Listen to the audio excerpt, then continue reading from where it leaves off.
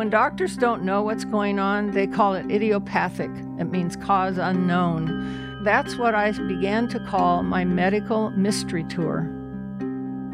I'm Gordon Kaddick, and this is Cited.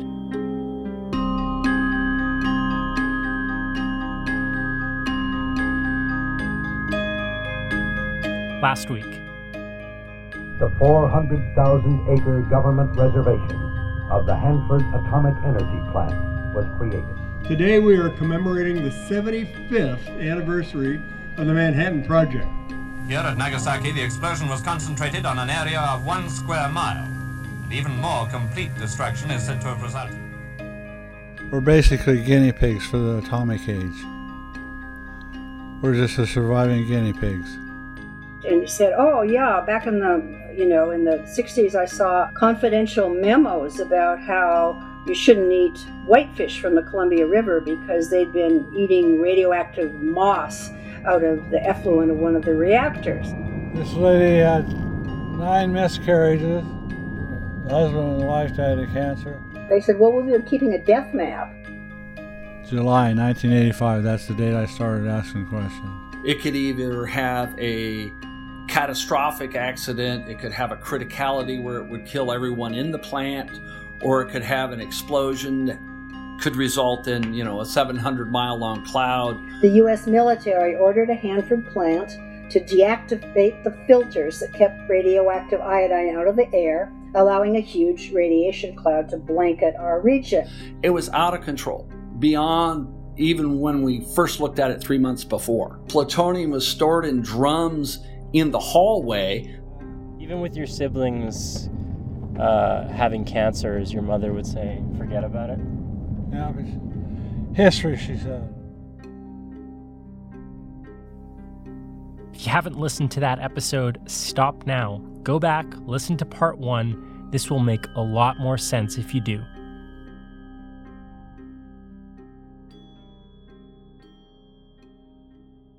It's October 9th, 1986. Casey Rood is in Washington, D.C., 2,600 miles from home. Back in Washington State, his name is splashed across the front page of yesterday's Seattle Times. He's a nuclear safety auditor turned whistleblower, and he just publicly called out the Hanford nuclear site. In a way, I felt like I was called to do this. I'm not a religious person, so it wasn't based on anything like that. It was just my whole life had led to that place. In hindsight, at my age today, I don't, had I never done anything like that, I don't know that I would have that to do that. But I was young enough and full of enough vim and vigor to say, this is the right thing to do, and I have to do it. This morning, he's going to Capitol Hill to testify behind closed doors. He has all of his safety audits with him, reams of paperwork showing how unsafe some of the Hanford plants are, missing plutonium, illegal toxic dumping, broken alarms, ignored safety protocols, and on top of all that, memos that prove that the contractors running Hanford ignored his warnings. It's early in the morning and Casey is just returning from his run. He's calming his nerves. Suddenly, the hotel phone rings. It's the Seattle Times journalist that Casey's been working with. The article just came out, it's a headline story, and they just shut all the plants down. Before Casey gets the chance to testify, the Department of Energy closes down Hanford. Casey going public? It worked. Well, sort of. Hanford management claims that this has nothing to do with Casey's audits. Instead, this is just a temporary shutdown to fix a single safety issue.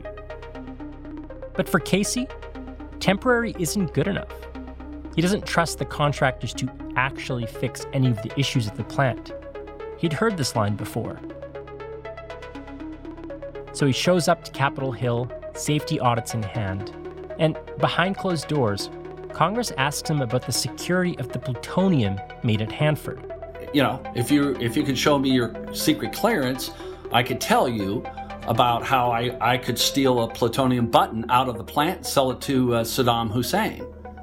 And they were like, well, that's not possible. I said, well, yeah, if you got a minute, I'll explain it to you. I got all done. And they said, that's unbelievable. And I said, oh, well, that's just one way. I got another way too.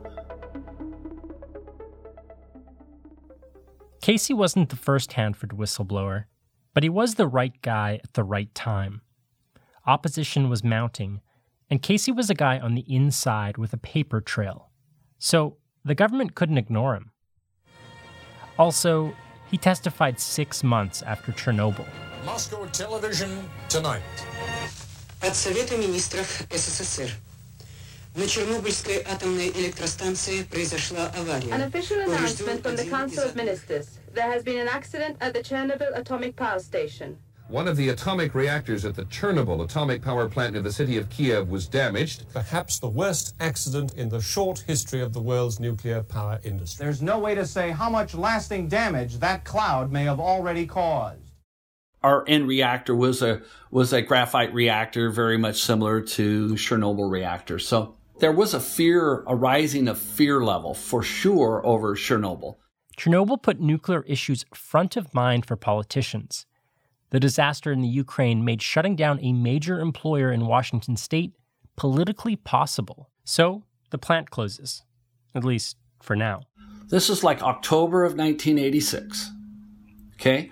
So then I come back, and it's all in the newspapers. It's all everywhere. The plants are shut down, and Tri-Cities hates me because I'm going to ruin 12,000 jobs and all that kind of stuff. So they're fighting to stay open or to get back open. It actually employed over 15,000 people in 1987.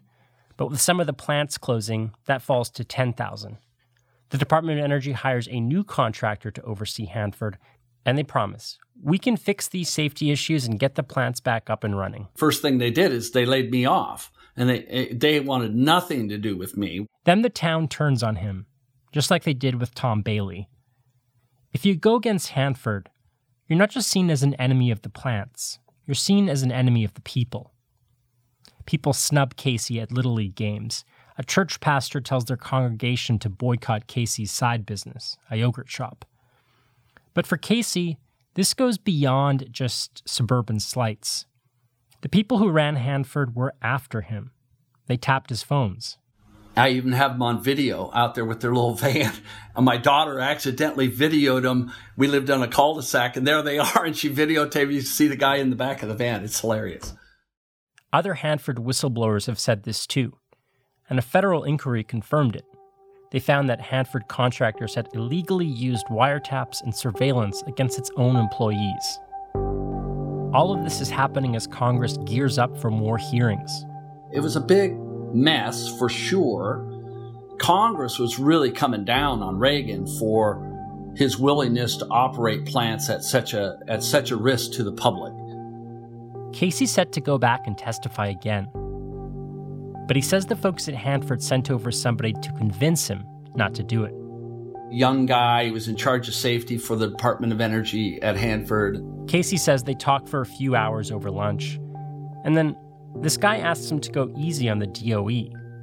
He says that Hanford's manager is thinking about running for president, and it wouldn't look good if Casey keeps criticizing the safety of the plants. And he said, well, here's the deal. We can give you a consultant job if this blows over, and we guarantee you at least $250,000 a year. You'll have an office. You won't report to anybody. It'll be a sweet deal. It's going to work for you. And I promise you we're going to fix the problems. But Casey's not after a sweetheart deal. He just wants somebody to fix the plants. And he doesn't believe that the DOE is actually going to do that. There at the table, he said, Casey, you're making me be more frank. I don't know how to tell you this, but we know where your kids go to school. We know a lot about your family, and I can't assure the safety of them. I think something bad could happen to them if you keep this up. And I took that as a threat.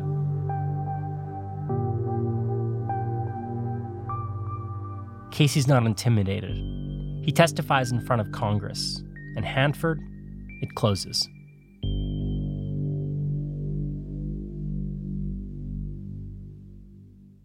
It didn't go out with a bang, though. It was more like a whimper. Buildings closed one by one. Often management said that this was only temporary. We're just going to fix things up. But the Cold War ends in 1991, and Hanford never does reboot its plutonium production. And quietly, it's just over. Casey won his fight against Hanford, and he also takes the contractors to court for harassment. That fight took about 15 years, but he won that too. Then he just stopped fighting.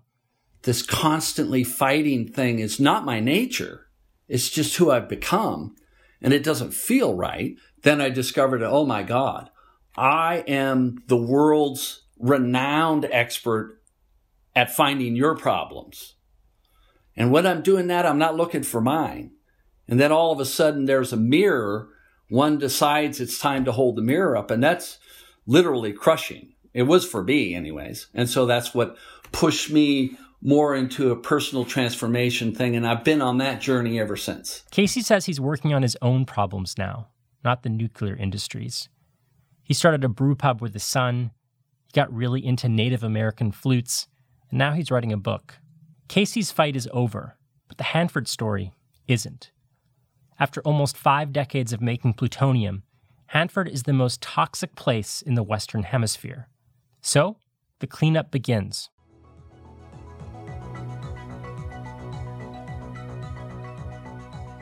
In 1989, the federal government designates Hanford as a Superfund cleanup site. I'm Kenneth Lucas, a project manager for EPA's Superfund program. Years ago, people didn't understand how certain chemical waste would affect people's health and the environment. Many wastes were dumped on the ground, into rivers, or left out in the open. As a result, thousands of abandoned hazardous waste sites were created. If there's a Superfund site in your neighborhood, you're probably wondering what will happen. How will it be cleaned up? Designating something a Superfund site brings in federal money. In this case, the EPA, the DOE, and the state of Washington are all involved. They have to clean up over 50 million gallons of radioactive waste and heavy metals. Most of that is in the form of sludge stored in 177 underground tanks, many of which are known to be leaking. Everyone wants a clean environment, a safe place to work and to raise our families. EPA understands this, and through the Superfund program, we're working to clean up hazardous waste sites and to make the environment safe, now and in the future.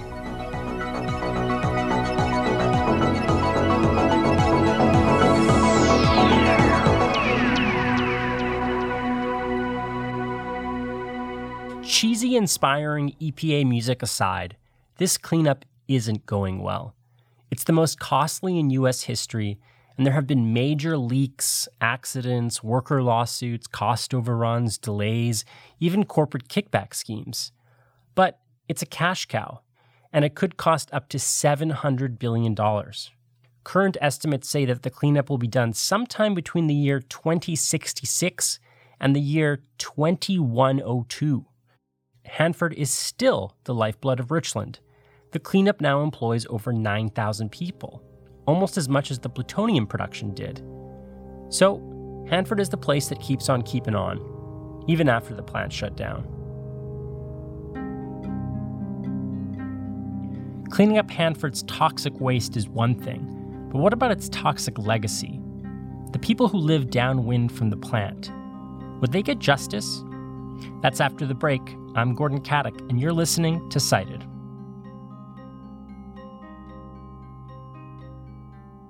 This is the last episode of our season, so I wanted to take this moment to thank our team for making this possible. You mostly hear me, but this really takes a village. Editors and producers, research assistants, project managers and grant writers, scholarly advisors and fact-checkers, a composer, a graphic designer, a lawyer, a web team. Thanks to everyone who made this possible. You can find more about our team at citedpodcast.com. If you're a longtime Cited listener, you know that we're prone to take the occasional hiatus. We're about to do that again, but not as long this time. We hope to be back with new documentaries sometime around spring 2021. But we'll be launching a new show over the next few months. You'll find some of it in this feed, so stay subscribed. Plus, our team makes other stuff, like the show Crackdown. It's a show about the drug war with drug users as war correspondents. I'll link it in the show notes. As always, please do send me your feedback. I want to know what you thought about this season. You can email me at info@citedmedia.ca. And to stay informed, follow our social media channels. You'll hear about our new season there first.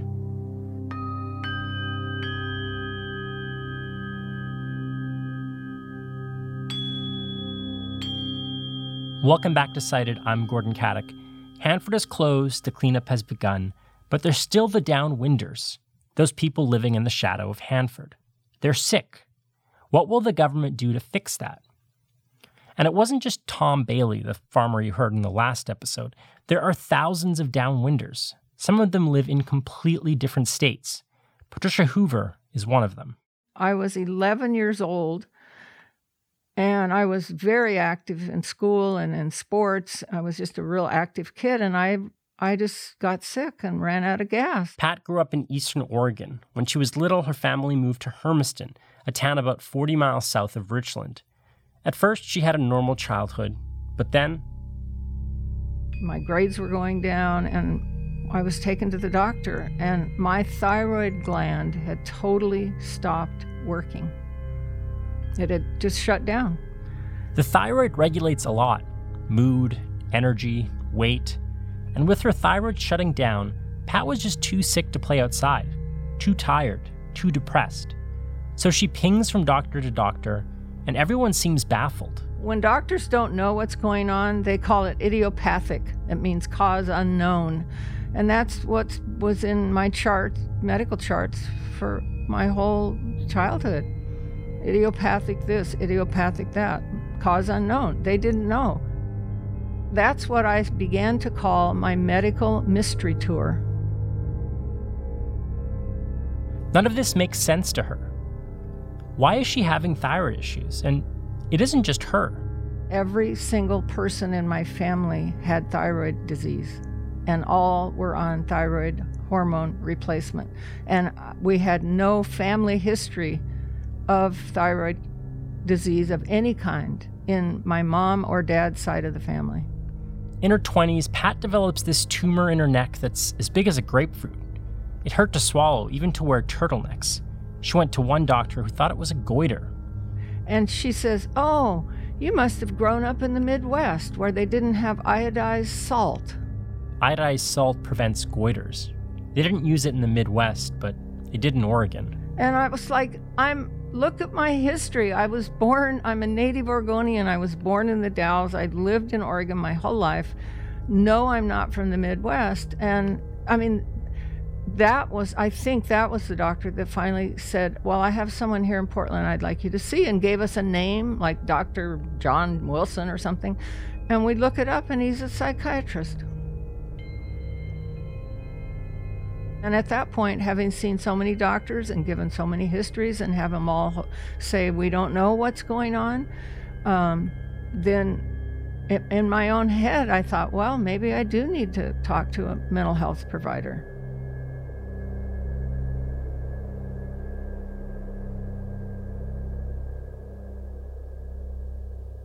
Pat was someone who read the news. She was actually a radio broadcaster.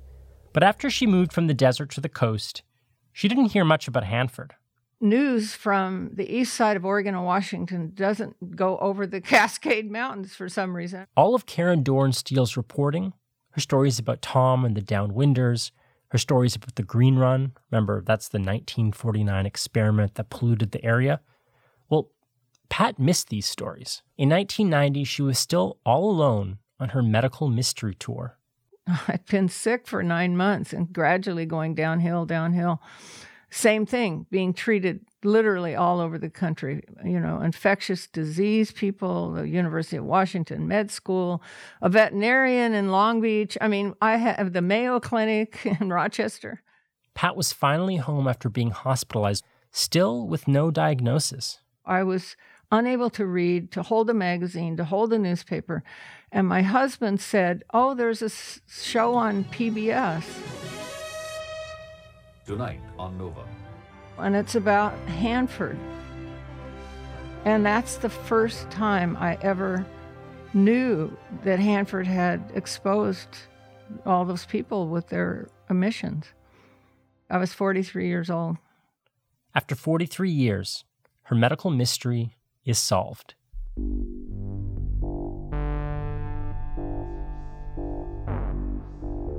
She starts wondering if anyone else is out there. And then she finds out about the Downwinders. All those activist groups on the east side of Washington and Oregon had really, really been doing terrific work, using the Freedom of Information Act to force the release of the documents. So that everybody was on board except Pat Hoover, who shows up, in 1990 wanting to know more. I wasn't the only one on a medical mystery tour. Pat and the Downwinders start looking for recognition, a government apology, and for restitution. They think the government should pay their medical bills. For many of the Downwinders, these are big bills, like with Pat, traveling around the country to see specialists, and eventually she had to have her thyroid removed. But here's the problem. There's no proof that Hanford is responsible. This might not make sense to you. After listening to this first part of our story, you know Hanford did contaminate this area. But were there actually elevated cancer rates? And could you directly link the contamination to those particular health issues? Strangely, no. You'd need research for that. So that was the first step for Pat and the Downwinders. Prove it. And I just started digging and looking for information on radiation health effects. You have to remember this is 1990, so I am in oak boxes with index cards, literally digging for information and not finding much at all, which in itself was an answer. It was an answer. This was a secret project, and it really got kept secret. There was some research on radiation health effects, like around Nagasaki and Hiroshima, on the Marshall Islands, and there was a test bomb in Utah. But in the US, nobody had ever studied what happens if you live downwind from a leaky plutonium production plant. In 1990, the Energy Secretary acknowledged the people here were exposed to high doses of emissions.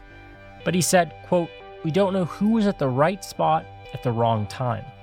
This, in and of itself, is an interesting story. Historian Kate Brown says that really throughout Hanford's history, the scientists just didn't want to study the area because that would create a paper trail. Better to just not do the research. But now with Hanford closed and all this public pressure, Congress has to act.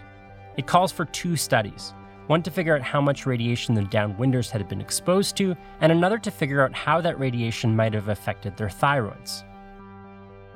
The government starts having these community meetings. It's a chance for them to explain their plans. And it's a chance for the Downwinders to talk directly to a committee that would advise the studies. You're out in these rural areas of eastern Washington or eastern Oregon. They'd be in some gymnasium and they'd set the feds up on the stage with their suits and ties, and they would be above the crowd.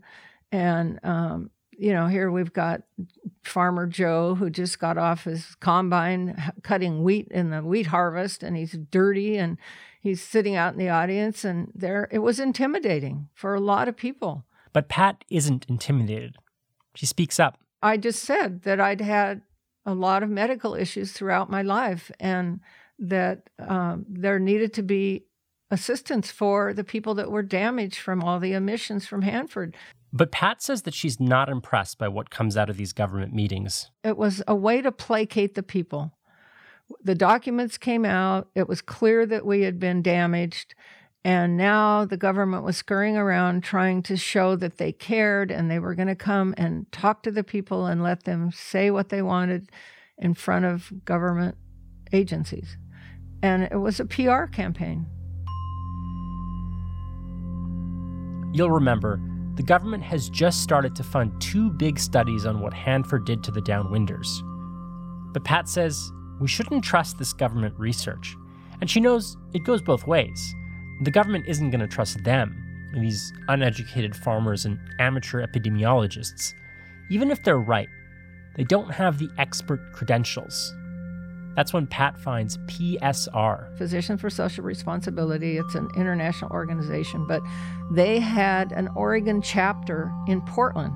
It was a group of doctors and scientists who were against nuclear arms. She drives to their office and someone says, I know who you need to talk to. Rudy Nussbaum. He's a physicist, just retired from Portland State University. And he knows a thing or two about radiation. So this person at the PSR office picks up a phone, dials Rudy's number, and hands the receiver to Pat. And this guy gets on the phone with his strong German accent, and I introduced myself. I said, I just found out that I am a Hanford downwinder. I was exposed to radiation for my entire childhood living on the east side of Oregon.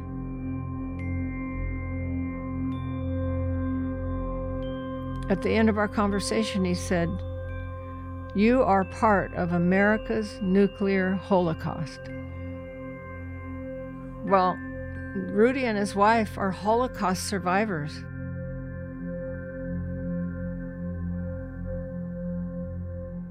Pat and Rudy decide to meet, along with other downwinders and doctors from PSR.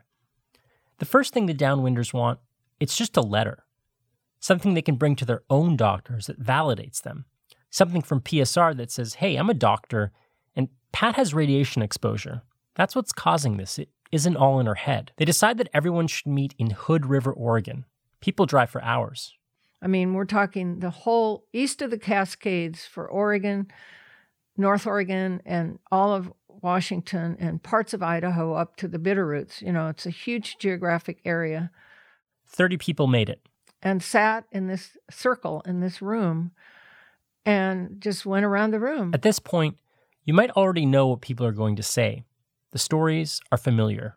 Thyroid disorders, stillbirths, birth defects, miscarriages, all kinds of birth anomalies. And they were, I'm sorry, but it just makes me very emotional. They were so respectful of the downwinders. I mean, from day one, they believed us. They didn't poo-poo us. They didn't tell us that we were crazy, that we needed all to go see psychiatrists. And so it was so refreshing to have a team of doctors and scientists saying, okay, you guys, help us. We want to help you. They form a coalition, the Northwest Radiation Health Alliance. We just called ourselves the Alliance. Rudy and the other doctors say, look, we could write you a doctor's note, but we could do way better than that. We could do some kind of a survey of people's health. What are the cancer rates of the downwinders? Plus, if the Alliance can demonstrate a strong enough correlation between those cancer rates and the Hanford exposure levels, then you'd have to figure the plants are responsible. So the Alliance starts their research project. But this is not your typical research project. It's not a big grant-funded study coming out of some university lab. It's a ragtag coalition, farmers and townspeople, social justice activists, doctors, and academics. The traditional experts, the doctors, they know how to run a survey, analyze data, and present it to an academic audience. But what do you ask people? Who do you ask, and how do you ask it? That's where Pat and the downwinders come in. They bring their own expertise, their knowledge of the environment and its history, and they come up with the right survey questions. Where did you grow up? Did you eat vegetables that you grew in your own garden? Did you drink local milk? Did you eat wild game? Did you fish in the river? You know, things that we figured we needed to know about that would point to their exposure. Pat and the other volunteers gather in living rooms, sometimes at Rudy's kitchen table. They draft surveys, they have the doctors look over it, they put together mailing lists. Pat says they spend a small fortune on postage, photocopies, and long-distance phone bills. We sent out 1,600 questionnaires, and we got back 801. We had shoe boxes full of these surveys. And just a sec, I got to get a piece of paper here. Oh, okay, so I have the survey results. So, of the 801 responses, 222 of those were hypothyroid. That was the most common. Hypothyroidism means you have an underactive thyroid. So it's not producing the hormones you need, hormones that regulate metabolism, ovulation, heart rate, body temperature. And then all types of thyroid conditions came up for us, and lots of cancers. This is shocking. These are incredible numbers. They found higher incidences of cancers in downwinders compared to the average population. And not just thyroid cancer, colon cancer, breast cancer, ovarian cancer, central nervous system tumors. They also found higher rates of miscarriages. So we spent $1,800 in this 6-year project and ended up with 7 peer-reviewed scientific articles in the medical scientific literature, which is pretty amazing. Within academia, this is pretty extraordinary, not just for how productive it is, but how it did what it did. It's what you'd call a community-engaged participatory research project.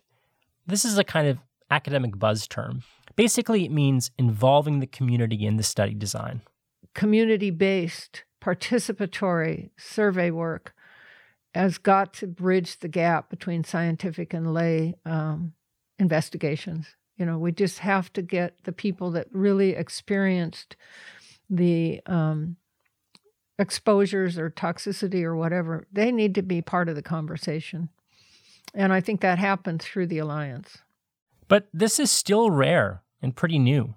The Alliance was creating a model for how to study the health effects of radiation, a model that has since been emulated in other places. So now, the Downwinders have their research. Peer-reviewed articles, not childhood stories. To them, this is as close to proof as they're going to get. A strong correlation between Hanford exposures and their health issues. The next step after proof is justice. They want recognition from the government, and they want the government to foot their healthcare bills. In 1990, the lawsuits started, and Pat Hoover wasn't the only one.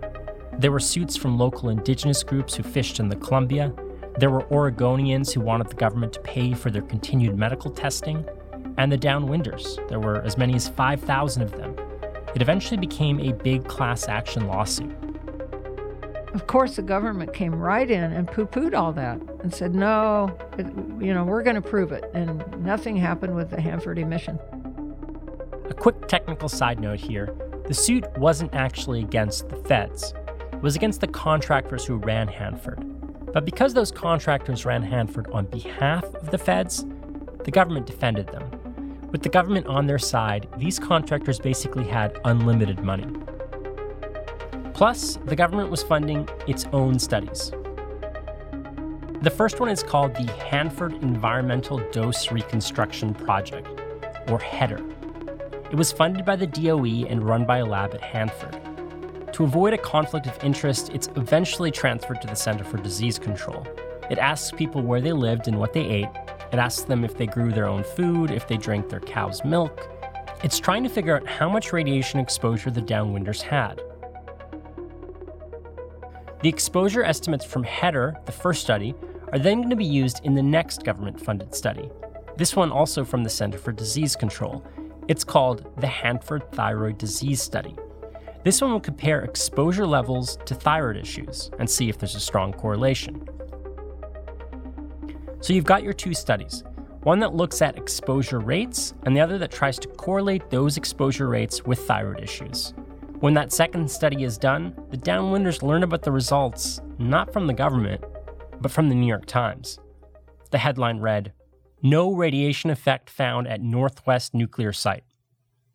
Well, they did find slightly elevated levels of thyroid abnormalities and an unexplained 20% higher than normal infant death rate in the early years. Again, this is journalist Karen Dorn-Steele.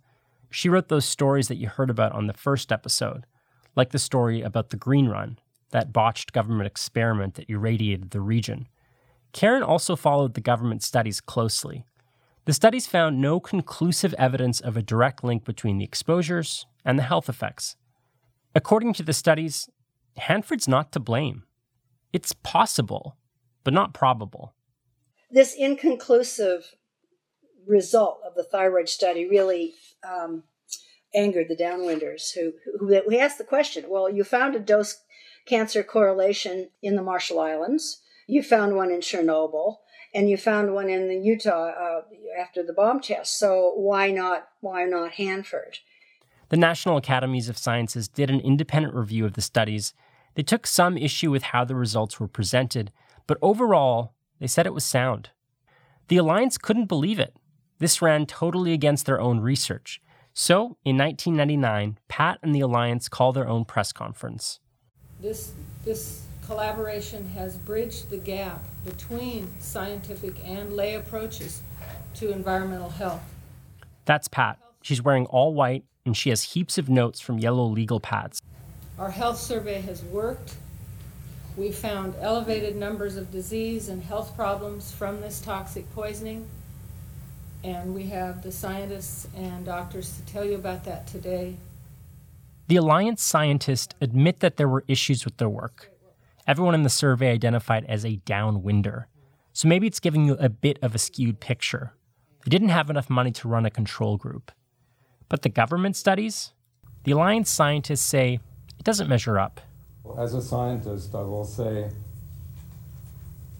that the Hutchinson thyroid study is very poor science. This is Rudy Nussbaum. He's that first doctor that Pat talked to on the phone, the doctor who believed her. He has white hair and a widow's peak, and he's the only scientist at the table who isn't wearing a tie. As a scientist, you go out and look at phenomena as broadly as you can possibly do. And you don't go in there with preconceived idea to prove this or that. You go in there to see what there is.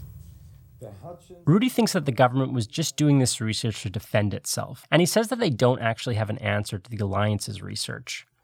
In the Alliance's sample, they found over 200 people with hypothyroidism.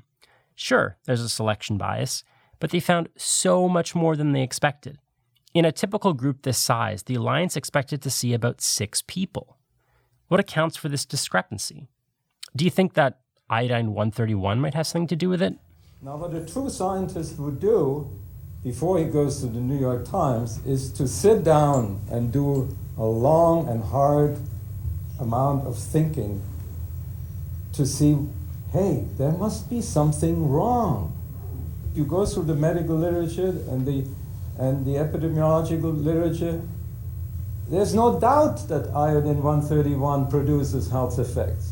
There are lots of methodological concerns about the government-backed studies, about what they did and did not take into account, about the dose estimates that they used as their baseline, about how air currents and topography weren't figured into their calculations. It's complicated and messy. But according to Pat, there's a deeper issue than epidemiological methodology. The DOE was in charge. Well, the DOE is the entity that poisoned us in the first place. I knew the government wouldn't admit to having harmed all these people. I mean, they just wouldn't. And Karen discovered the government wasn't exactly a disinterested granting agency funding independent experts. The Energy Department and also the Maine Justice Department, very concerned about not setting precedents for compensating civilians at all their nuclear weapons plants nationwide. They soon began to treat HEDR as what they called litigation defense. She found records that showed the lawyers actually sat down with the scientists to discuss their methodologies. And when I wrote that story, the lead lawyer for the Hanford trial, the defense lawyer for the contractors, was just furious. He asked for a change of venue for the trial because of the story, because they considered it extremely damaging to their case. The judge turned him down. But that was a huge revelation that actually this wasn't so independent after all, and that lawyers were helping guide the work of HEDR. The lawyers eventually cite the government thyroid study to argue that there is no evidence of a direct link between Hanford and these health issues, and they fight the downwinders on this for years. I've covered a lot of trials, both involving the government and private people, and usually there's a finite amount of money that both sides can spend on a case. And in this case, I think a huge factor was the government lawyers had infinite money from the U.S. Treasury. So everything was appealed. The defendant contractors for the government appealed every ruling in favor of the plaintiffs. One of the plaintiff's attorneys, he called it a scorched earth defense, and I think it was. Unlimited money, unlimited time. And meanwhile, the downwinders were dying. The research and the scorched earth legal defense works. Out of thousands of people in these class action lawsuits, only 2 ever came to settlement. Many died before it went to court in 2005. Pat does get a teeny offer, $6,100. She refuses on principle. The last case ended in 2015, 25 years after they first sued.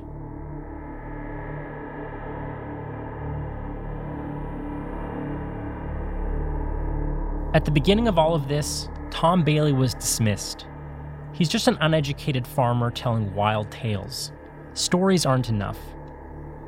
Karen Dorn Steele came in and she added journalism. She found the smoking gun, documents that showed how Hanford poisoned the region. But there was no direct link between that poison and the downwinders, so journalism wasn't enough. Pat Hoover came in with peer-reviewed research, but that didn't seem to make much of a difference either. No matter what data they presented, it wasn't really in anyone's interest to listen to the downwinders. So, they never got what they really wanted. No recognition, no apology, no restitution. Hanford's toxic legacy, that's swept under the rug, mostly erased, mostly forgotten.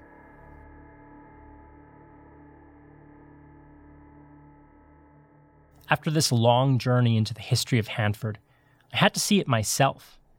And you can too, because it's now a national park. I enter a little office in what looks like a tiny strip mall on the outskirts of town. Okay, welcome everyone. Really nice to have you here this morning. You know you were going on the B reactor tour this morning, right? You're not here for the pre-Manhattan. I'm greeted by a tour guide wearing a baseball cap and blue shorts. He looks a little bit like a mailman. My name is Bert Spear. I am a retired Hanford employee. Worked out here for 36 years. Been retired a bit over 4 years. I have to sign a waiver. This is pretty unique for a national park. It's still run by the Department of Energy. And even though the B reactor is decommissioned, it's still a nuclear reactor. Sorry about that, folks, but like I said, we do have to read this to you. Simply because visitors' personal items as well as the tour bus are subject to search at any time during the tour. Because we're going to a government-restricted area, and you can only get out there with me. I'm your escort today. So here we go. Personal items are subject to inspection to ensure compliance. Dangerous weapons, which include blades longer than 4 inches, spring blade, and any other knife with a blade that opens, falls, or is ejected into position by the force of gravity. Before we actually go out to the plant, we gather in this small room. There are about 30 of us here. Almost everyone is older. One woman has a camera that hangs down from her neck like one of those comic book tourists. She also has a bunch of those National Park Service pins. Yes, Hanford has become a tourist location. Bert turns down the lights and starts an informational video. Everybody's all ready? Well, let's fire us off a video real quick then. Hopefully I won't have to call my wife to come in and make this work. YouTube.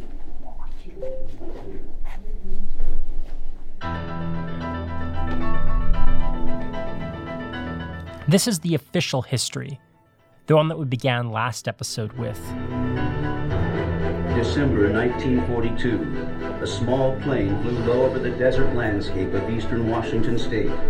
The man sitting next to the pilot thought to himself, this could be it. The man was Army Colonel Franklin Matthias. The vast expanse below him would eventually become the site of the world's first plutonium production reactor. For Matthias and the federal... The video doesn't talk about the tens of thousands of lives lost at Nagasaki. It talks about the bomb for, well, just a few seconds, really. And in the bomb dropped on Nagasaki, Japan on August 9th, 1945. 5 days later, Japan surrendered and World War II was over.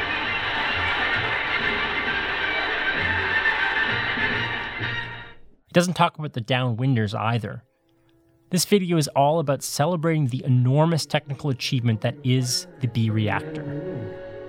The legacy of B reactor will live on in time. Its contributions to science and engineering, nuclear industries, health physics, and many other areas make it one of the marvels of the 20th century and a testament to the American spirit. One of the very first major understatements you're going to find in this program today, a real testament to the human spirit. Let's go ahead and look back. We drive about 40 minutes into the desert towards the B reactor. I see barbed wire fence everywhere. What does it say on it? It says a whole bunch of stuff. You will be prosecuted to the furthest extent of the law if you cross this fence and that sort of thing. Security is not, of course, what it used to be here when we were in the plutonium production business, but it is still a secure site. So, yeah, we have every now and then somebody who wants to come in and say what a horrible place this is. That's how they make a statement, as they cross the fence. One thing I'll mention now, this is a really good time for this.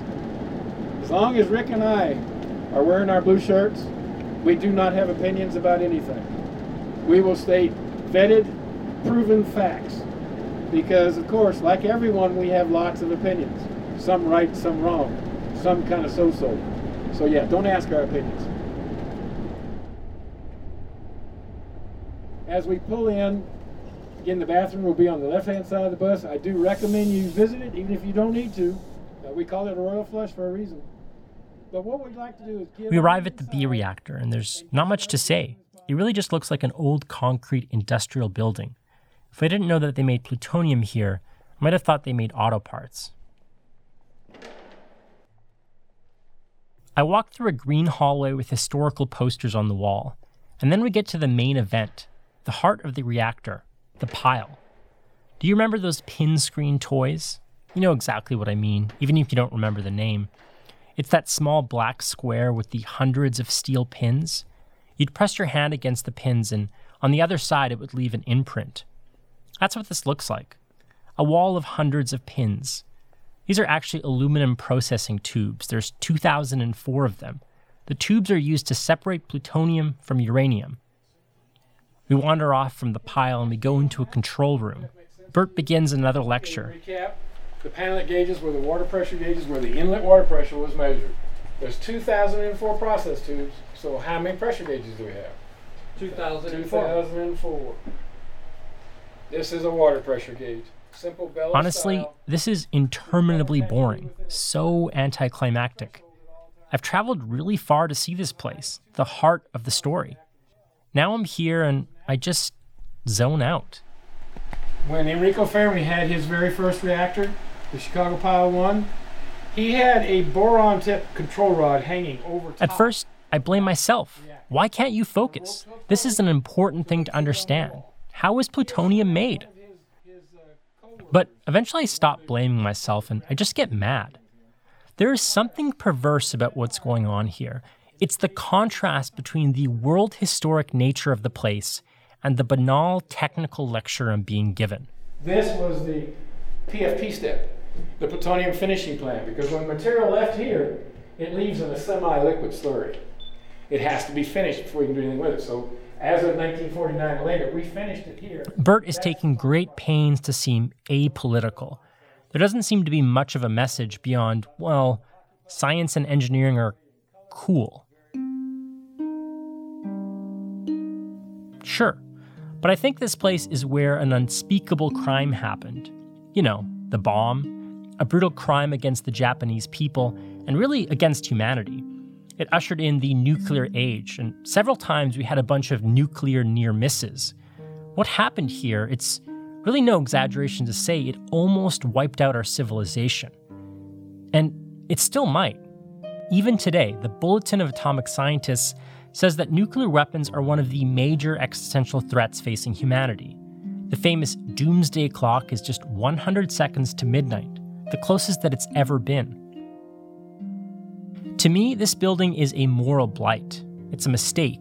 It's a crime. It's not just a technical achievement, even if it is technically impressive. But that's just my opinion. You might love what they did here, but even for you, you might then expect some triumphalism, or at least some delicate moral accounting.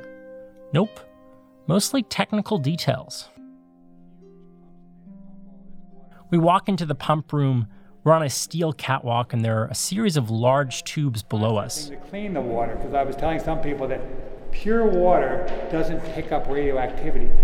The sediments or things in the water was pumped in here from the Columbia to cool down the reactors, and then it was sent right back.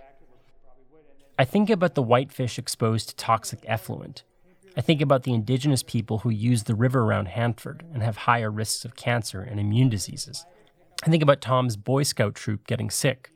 But I didn't hear any of that. The river is a very clean river and huge, a large amount of water.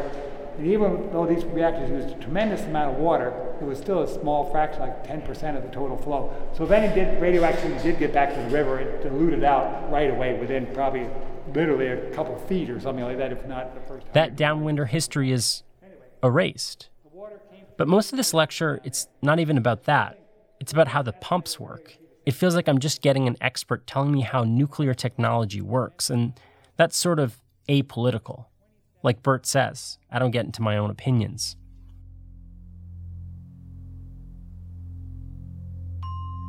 But if you listen to Cited this season, you know that expertise is inherently political. It's about choices. What do we do? What do we fund? Who gets to decide? What do we remember? And where do our experts end up? Unfortunately, they too often end up in places like this. They put their moral and political blinders on, and they just do their job. The B Reactor Tour normalizes what happened here. It makes it boring, ordinary, nothing to get worked up about. Just another science class that you can zone out of. This is the most toxic place in the Western Hemisphere because of Hanford. But in Richland, the town that was built to support these plants, you wouldn't notice that. In fact, you wouldn't even notice Hanford at all. It's like this nondescript industrial park out in the desert. You have places like this in your town, places you don't go to, places you don't see. But in Richland, what you do see is all the nuclear nostalgia around town. Here, Hanford is still celebrated. I think it's outrageous that Richland still has, you know, the mascot is the Bombers and the mushroom cloud is their logo, and they have atomic lanes and, you know, plutonium porter beer and their taverns. And I mean, it's to me, it's tragic that those people out there have to turn that around in their own minds and celebrate it because they're in it and living it, and they have to justify what they're doing. I mean, you can't be a scientist and go work at the plant and make your home in Richland and then know that you've been part of something that was that devastating, or you drive yourself nuts. I'm back again in Tom Bailey's neighborhood, the place with all the cancers. This is where our journey began. And as I drop Tom off at his house and say goodbye, I ask him about how Hanford is commemorated and the fact that Richland is celebrating its 75th anniversary. They're telling a fairy tale. They talk about how wonderful it is, but they don't want to talk about the environmental cost and the human toll. The whole Hanford history is based on propaganda, feel-good propaganda. We did this, we accomplished that. We're the safest place on the planet. Nobody got sick. It's all a lie. Here you go, right here. This is the turnoff.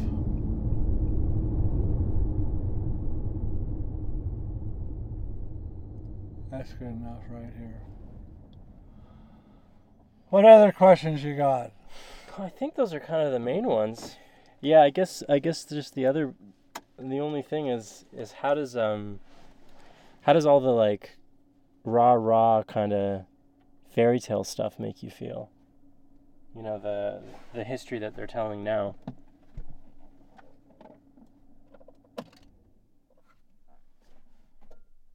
It pisses me off. Makes me angry. I still have anger. I forgive him, but I'm still angry. I'm still pissed off.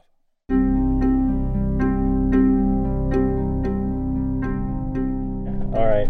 I'm water under the bridge, kid. Don't say that. You're still fighting. Fuck him.